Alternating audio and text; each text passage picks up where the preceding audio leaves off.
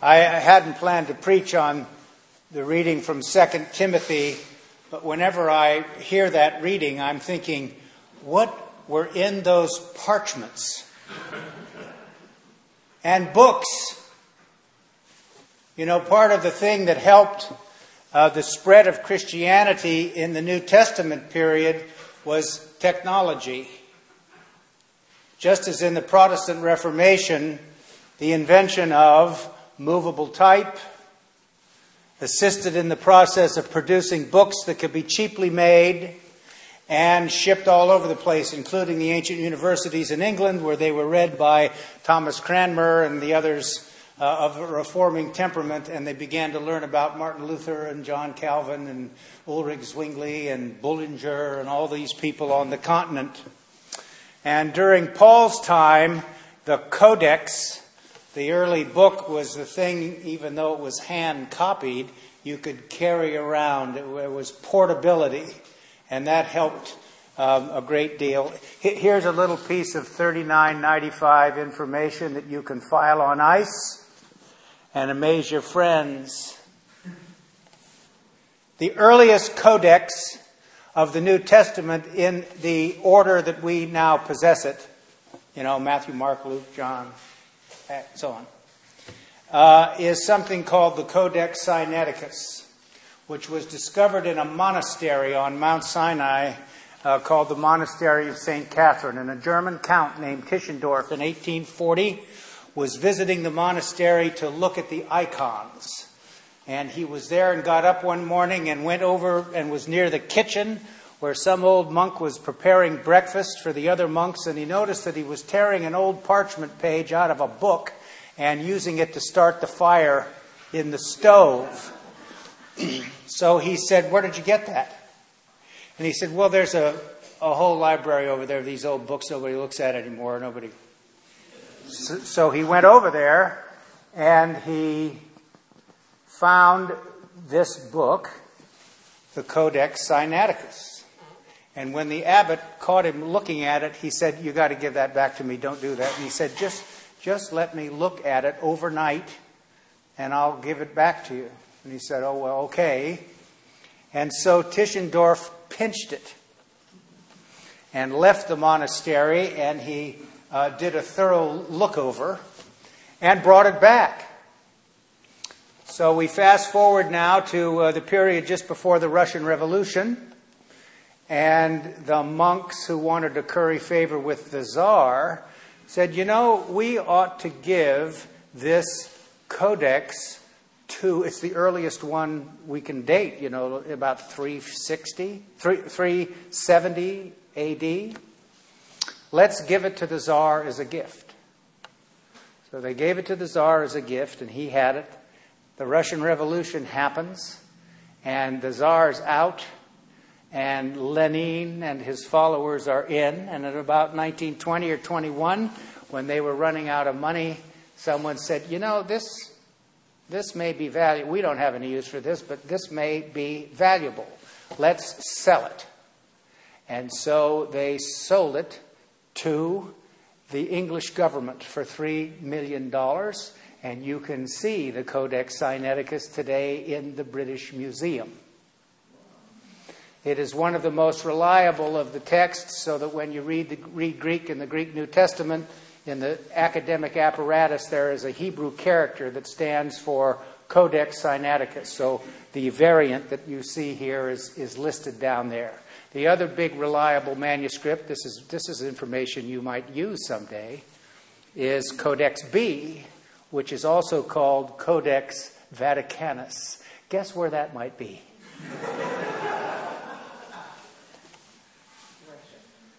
Books. Today, we transfer the Feast of St. Luke to this Sunday. You're permitted to do that for your patronal feast. So, actually, St. Luke's Day is October the 18th, but this is the Sunday nearest October the 18th, and so we can celebrate our patronal feast and our patron, which is St. Luke the Evangelist. So I'm going to say some things to you about St. Luke. I'm going to say something to you about the 2-volume set he wrote that's in the New Testament, the Gospel according to St. Luke and the book of Acts, both written by the same person. Then to say some things as I go about how Luke understood the meaning and message of Jesus in his earthly ministry, and how by extension he understood things that we do as part of God's plan for the cosmos. Luke believes, perhaps more strongly than any of the other gospel writers, of the importance of each one of us having a role to play in God's plan for the universe, and the affirmation that you have a purpose in your life in big and small ways, and that's very, very important. There's no reason to assume, I should say first, there are more parishes dedicated to St. Luke in our diocese than any other dedication. There's St. Luke's Los Gatos, St. Luke's Hollister, St. Luke's Holone, where Mother McNeil at this very moment is presiding at the liturgy down there and preaching in Holone. It's sort of, out there. And finally, St. Luke's Church in Atascadero. So we have a lot of St. Luke's churches. When this diocese was getting formed up and parishes were being built, I don't think it's apocryphal, but there's a story I heard when I was on the Department of Missions in the Diocese of California, when it was all one thing, that Bishop Bloch in the 1950s flew over parts of the diocese in a private plane and looking at property that might be available to build churches, and he would drop a flour sack out of the plane and it would burst at the piece of property, and they marked it so you could see it from the air where these places are. He also took advantage of communities that were starting up after the war, places like Pacifica, who thought, we ought to encourage the building of churches here, and we'll give people property in order for them to build their churches. So they gave us a piece of property in Pacifica to do that, to build St. Edmund's Church. And the reason you may discover, if you try to find an Episcopal church in the old Diocese of California and you need a map and GPS and everything else, is because they built these churches in the most unlikely locations and the hardest to find places in the world. We've learned something about that as we move forward, I can assure you. So here's some stuff about St. Luke's Church, St. Luke's rather. And his gospel. St. Luke is the Shakespeare of the New Testament. His Greek is the best. He was a Gentile Christian. The gospel that he wrote dates around 80 to 85 AD.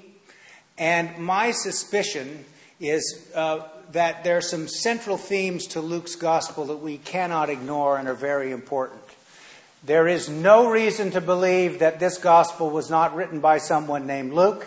There is no reason to believe that this gospel was not written by somebody who was a doctor. There are more healing stories in Luke's gospel than in any other gospel. Luke also has more teachings of Jesus, more sayings of Jesus, focusing on social and economic justice and equity than any other gospel writer. So that loomed very large for him. I suspect that the situation on the ground was that Luke's community of Gentile Christians were a fairly well-heeled group of people in relative terms in the ancient Near East, and they were beginning to come to terms with what their role and vocation might be as they seek to be faithful. And how do they understand their circumstances in the age in which they live? Because Luke, above all the other gospel writers, also believes that it is part of the plan of God for the church to come into existence. Some of the other gospels, particularly Mark's gospel, are written with a sense of urgency. Paul's writings that Jesus is going to come again anytime soon. So people in Luke's community were going, well, he's not here yet. What do we do? Right? And what we do is seek to be faithful and come to terms with what in the book of Acts we clearly see, and that is, it is part of the plan of God for the church to come into being. Luke, more than any other gospel writer, is focused also on the presence and the power of the Holy Spirit. So his gospel, the gospel according to St. Luke, is about the presence of the Holy Spirit of God in the person of Jesus Christ in his earthly ministry. And the book of Acts is about the transfer of the Holy Spirit of God to the people of God on Pentecost, which is at the beginning of the book of Acts. And now the church becomes both the beneficiary and the fiduciary of the Holy Spirit of God. What does it mean when we speak this way? And people say the presence and the power of the Holy Spirit of God. If someone were to ask you what that might mean, one of the ways you can explain it is the perception of God coming in an inward way to enlighten and strengthen you. So the Spirit of God is the agency that affects and transforms your emotional, spiritual, and mental states in a way congruent with God's purposes, which brings to you a sense of interior, or can bring to you a sense of serenity and clarity about your life. But it also enables you to reflect the true aspect of your humanity, which is always the willingness to extend, always the willingness to demonstrate some species of generosity in your life with all that you are and all that you have. I spoke about this in my sermon last week. What Luke, more than any other gospel writer, is writing about is a type of transformation that Jesus of Luke's gospel seeks to encourage in his followers. And that is the belief in the generous impulse, but understood in terms that reach beyond the thought world of their own day.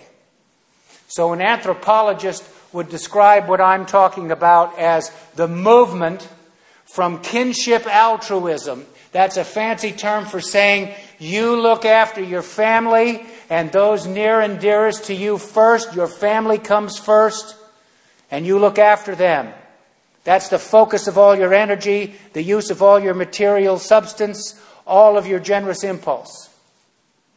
And Jesus in his teaching and in Luke's gospel emphasizes what I'm seeking to do for you is to continue to do and intensify that, but also to understand that you are part of the family of humanity and that you need to bring this kinship altruism to everyone. To learn how to do that in relationship. And what Luke, as a physician, is concerned about are the healing processes of God at work in the world, not just in physical and medical terms, but the way in which we bring healing and holiness to all that we do in our life together. You'll notice that in Luke's gospel, when he writes about the healings, he's not talking about curing people only. You know, most of us, when we seek healing, we want a return to the status quo ante. The way it was, right? We want to go to the doctor and we want to have symptom relief immediately. And those of us who've been in the helping professions know that sometimes the difference between curing and healing is very great. And we know people who have been healed but have not been cured. And so the transforming healing power of God has something to do with God's unconditional love, acceptance, and forgiveness being brought to bear on our internal, emotional, spiritual, and mental states. And the Jesus of Luke's gospel writes about that more than any other gospel writer. So here's how Luke divides up his gospel and the book of Acts. The first thing that he's concerned about is the epoch of the law and the prophets. And he writes about that, and Jesus speaks about it in the gospel. The second is the earthly ministry of Jesus. And the last thing is the era of the church, which continues the work of Jesus. So Luke, the great historian of the New Testament, speaks about history as the history of salvation. You remember every year I talk during the great 50 days of Easter about the fourfold shape of the Easter liturgy, and one of the pieces of that is the history of salvation. The people of God realized early on that when they heard the stories of their sacred literature, even prior to the writing of the New Testament, remember all references in the New Testament that are referring to the Scriptures are referring to the Hebrew Bible. They're not referring to the Christian Scriptures.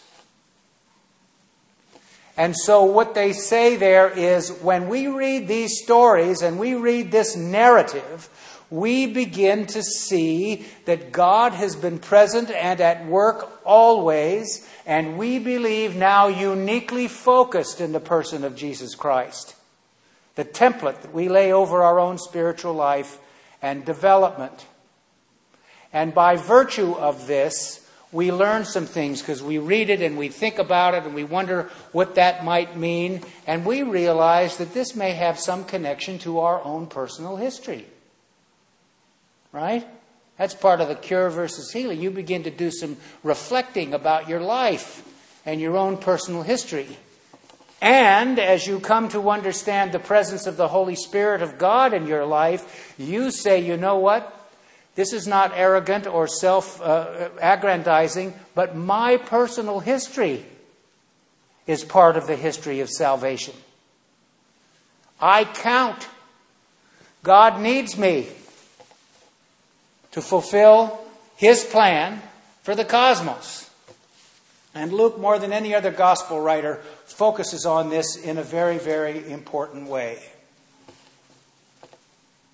This week, think about St. Luke as the patron of St. Luke's Los Gatos, and ask yourself the question, what would it mean if I were to understand what Luke is getting at about how God works in people's lives? So if you find it a little easier to practice acceptance, inclusiveness, love, justice, peace, some of those things are the fruits of the Spirit, you know. They're like kindness, gentleness, self-control. If you can do those things just that much better, you're going to have a big influence on the way things work in the world. And in fact, that's why we're necessary to this process. Amen.